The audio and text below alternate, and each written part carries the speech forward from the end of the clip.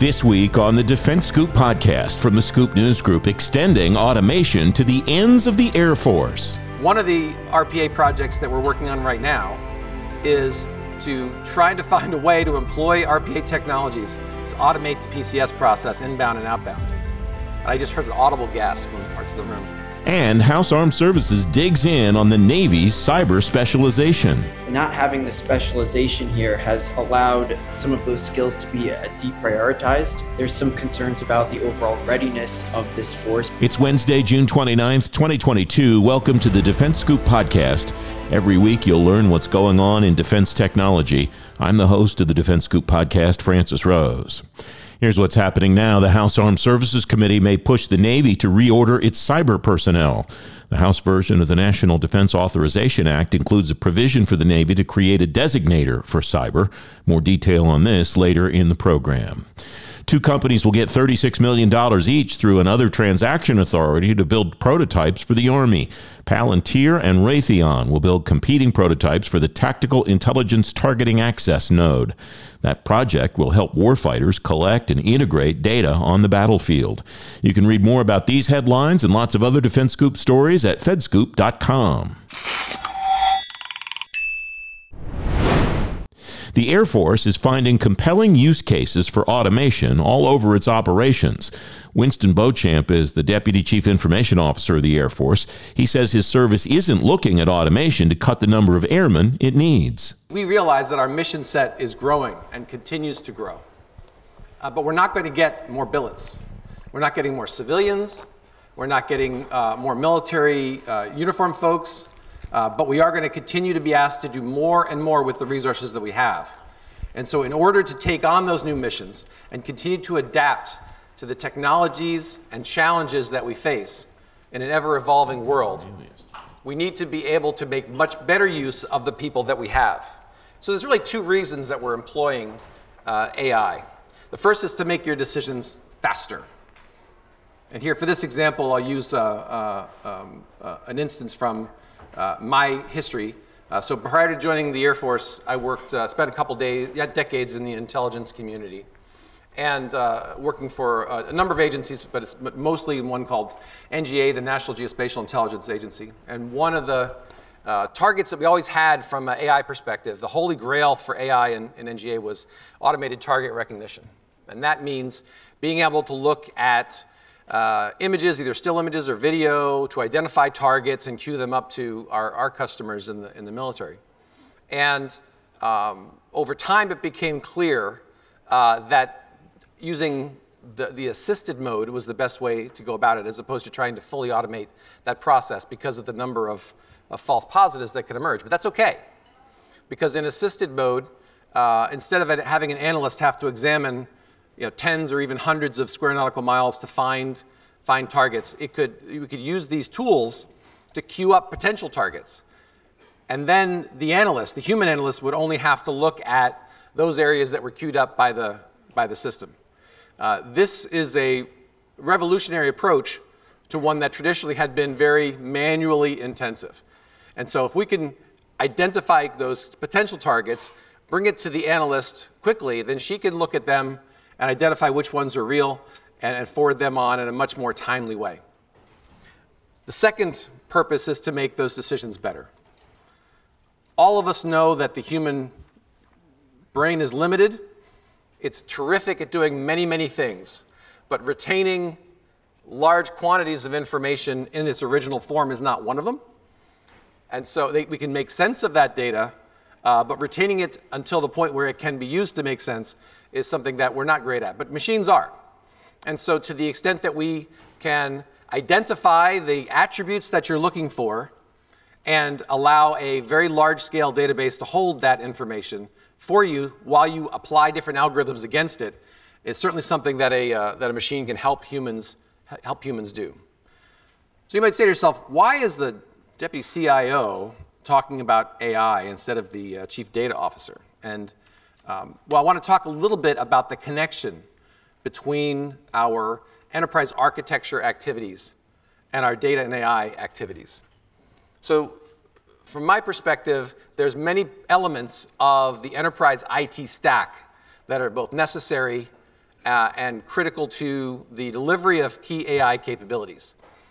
AI doesn't pop out of nowhere. It has to live somewhere. And we always spend a lot of time talking about the application layer, and that's absolutely critical.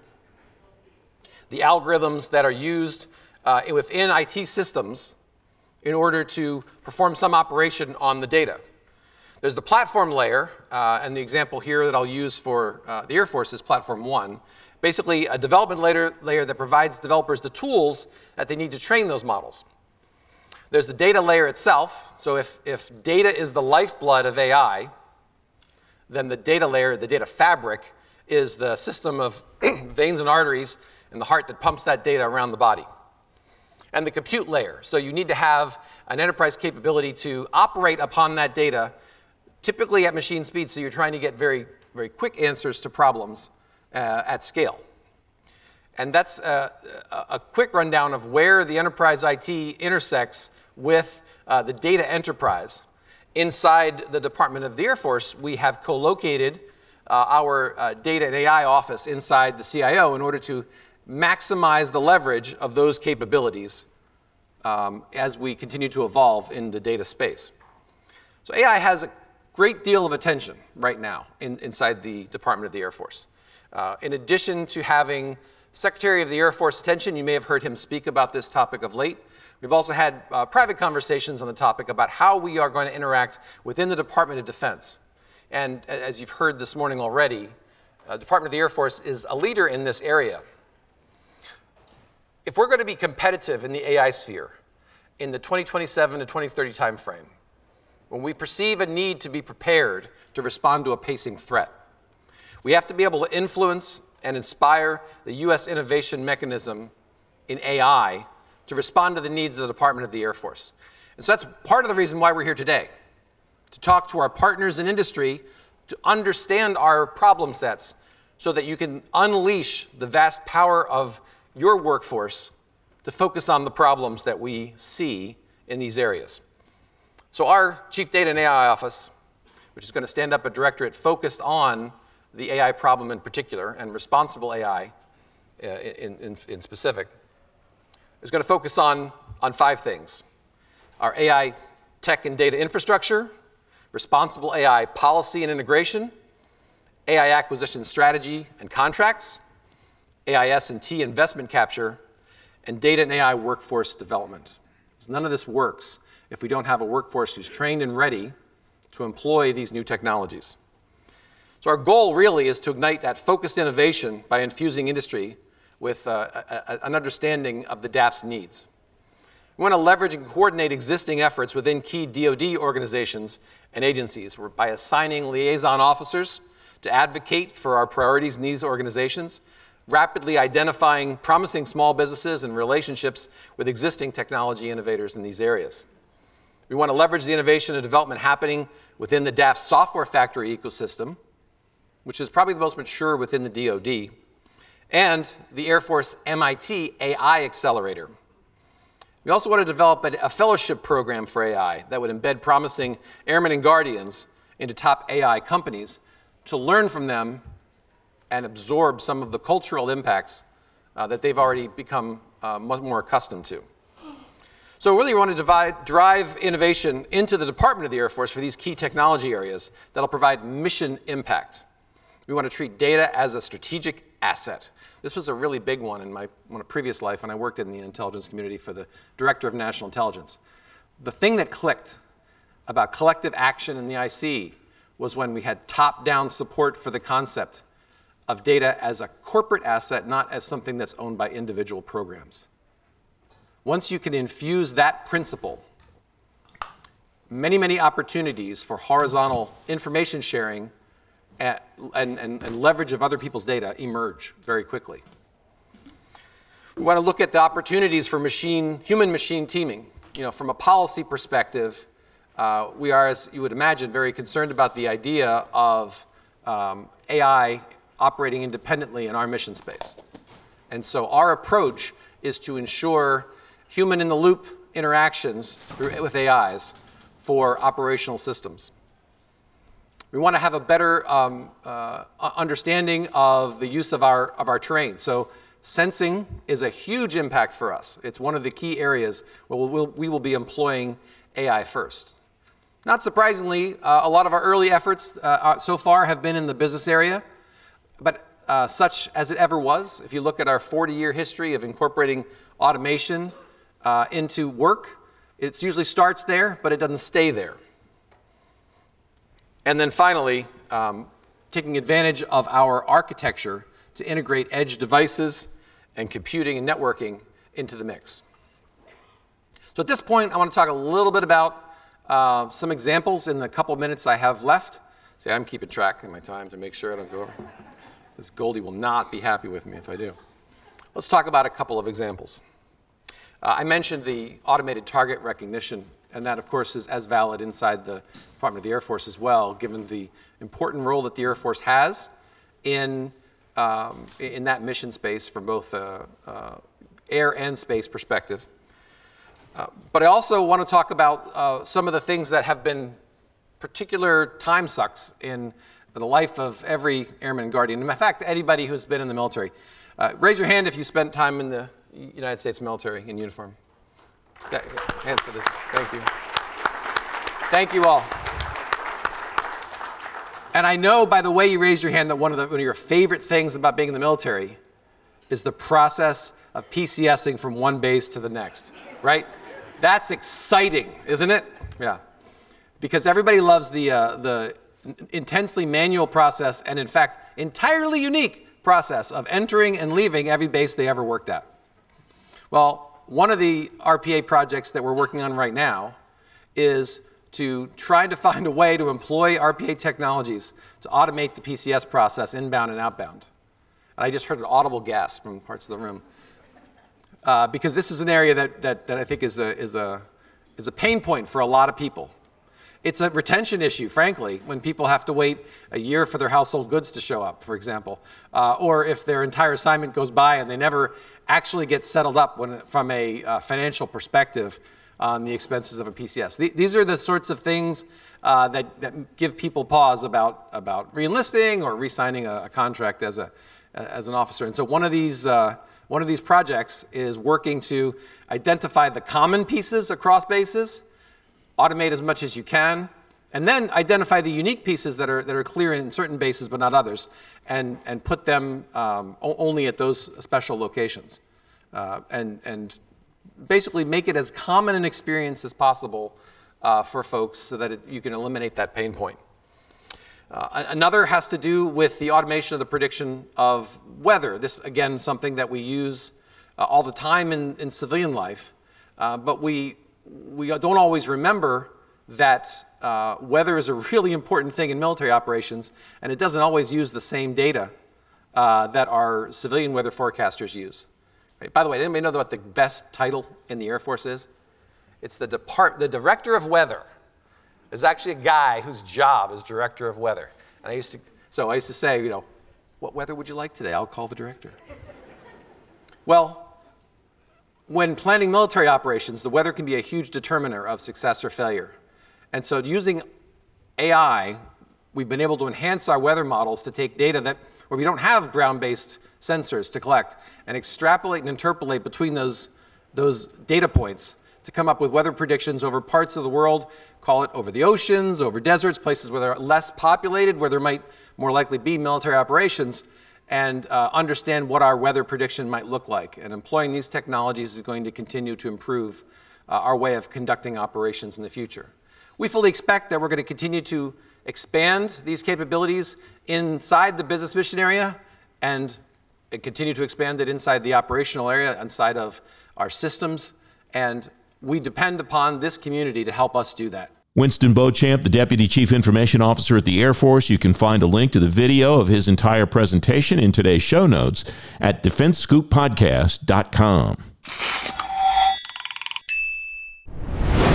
The Navy needs a dedicated cyber specialty, and the Department of Defense is looking to put its money where its mouth is diversity-wise.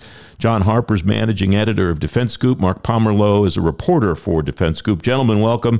Thanks for joining me today. John, I start with you. The Defense Department, you write, looking for a historically black college or university to lead a new research center focused on tactical autonomy technology for military systems. What's the department looking for here, and why are they going this route to get it? Welcome.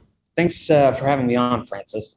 The specific focus area for this initiative is they're going to be setting up what DoD calls a university-affiliated research center that for the first time will be led by an HBCU, and the focus is on tactical autonomy, and with a specific focus on the Air Force's interest in that.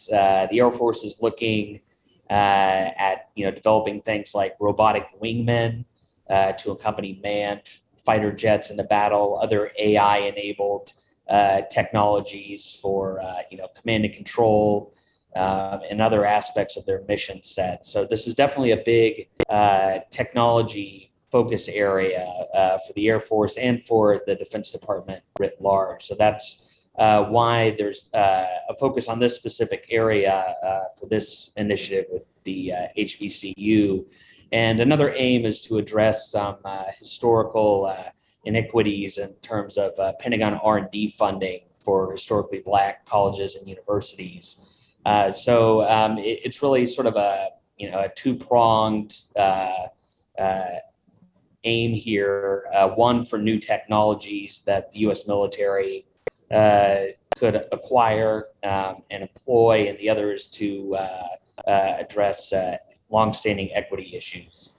The money here is $12 million from the Air Force for 5 years to fund $12 million a year for 5 years to fund the research, and also $2 million a year coming from the Office of the Undersecretary of Defense for Research and Engineering and from the Office of Acquisition and Sustainment.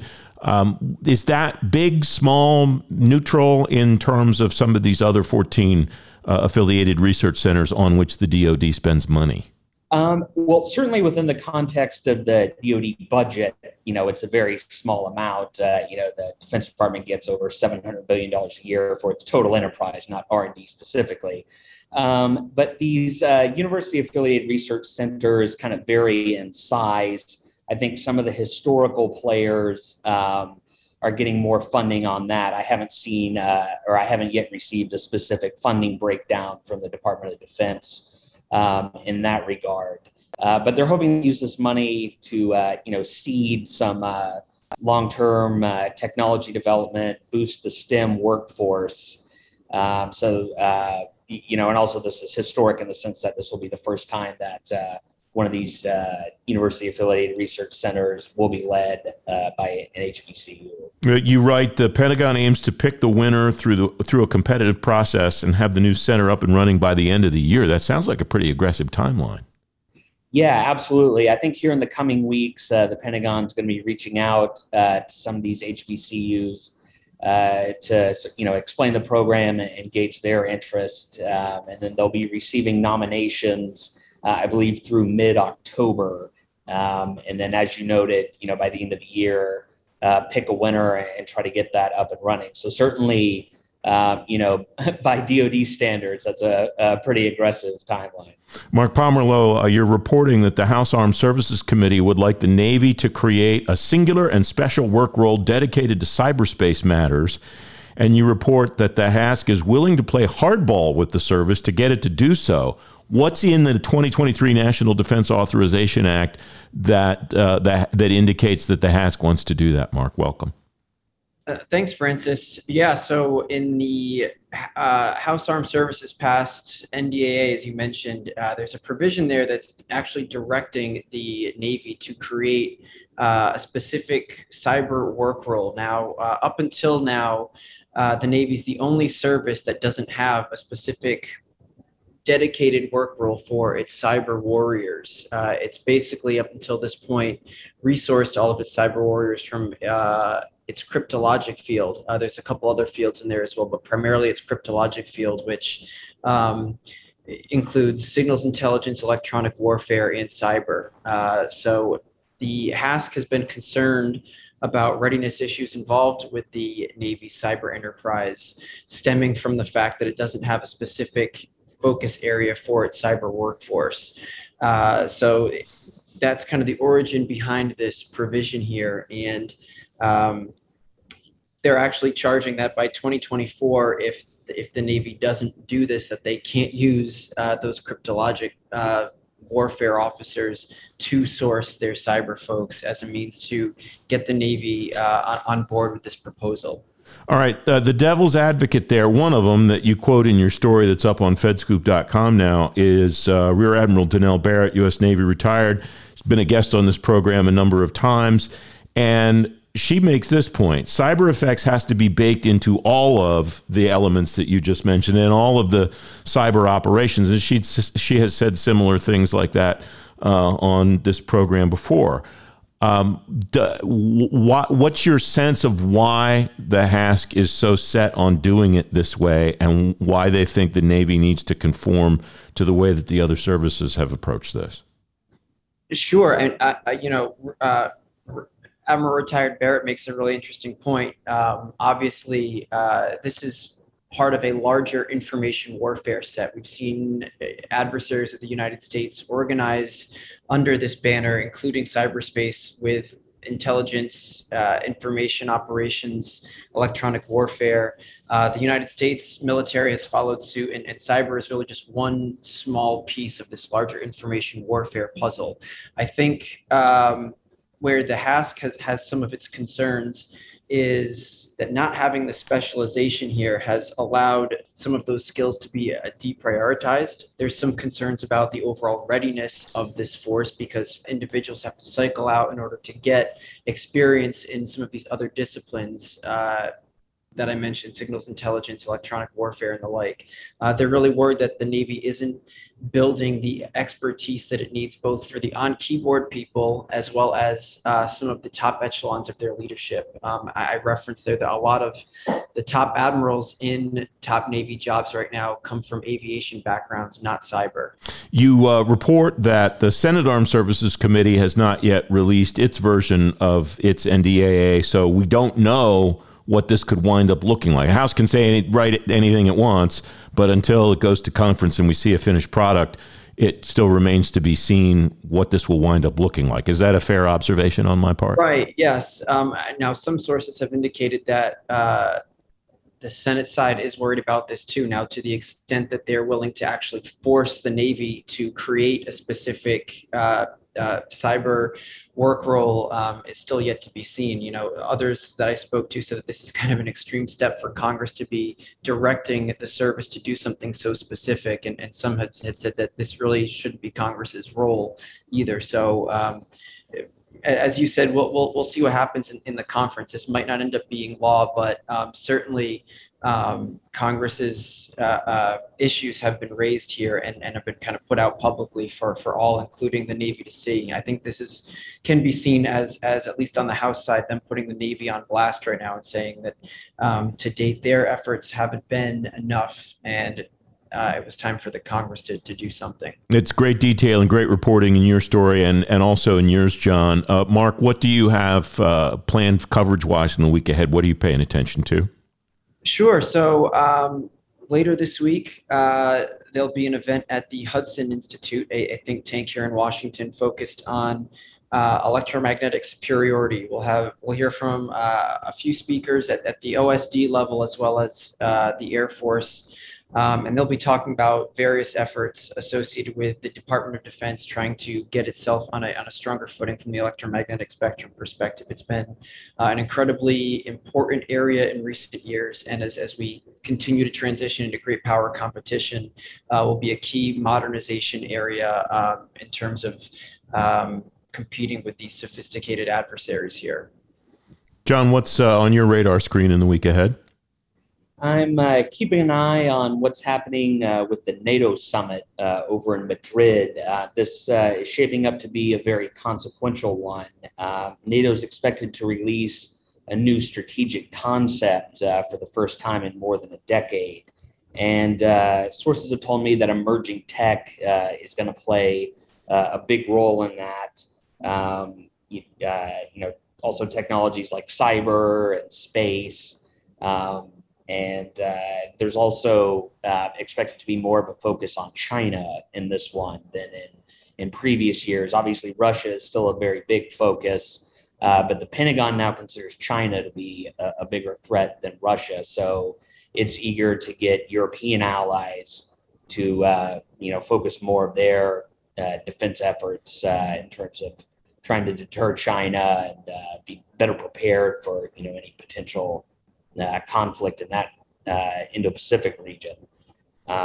So those are definitely two key developments I'm going to be watching, and certainly looking to see what specific emerging technologies are noted in this new strategic concept. And we're also expecting to hear more details about a 1 billion euro innovation fund that's going to be used to invest in some of these emerging technologies. So there's some serious money there. And that document could certainly shape NATO investments for years to come. John Harper, Mark Pomerleau, DefenseScoop team, great to talk to you again. Thanks for coming on today. Thanks, Francis. Thank you. You can read more about all these stories and see Mark's and John's coverage throughout the week with the links in today's show notes at DefenseScoopPodcast.com. The DefenseScoop Podcast is available on all the podcast platforms. If you don't want to miss a show, you can subscribe and get the show every weekday on Apple Podcasts, Google Podcasts, or wherever else you get your shows, and on any device you get your shows. And if you really like the DefenseScoop Podcast, leave us a 5-star rating and a review. It'll help more people find the show. The DefenseScoop Podcast is a production of the Scoop News Group in Washington, D.C. James Mahoney and Carlin Fisher help me put the show together every week, and the entire Scoop News Group team contributes. The DefenseScoop Podcast returns next Wednesday. I'm Francis Rose. I'll talk to you then. Thanks very much for listening.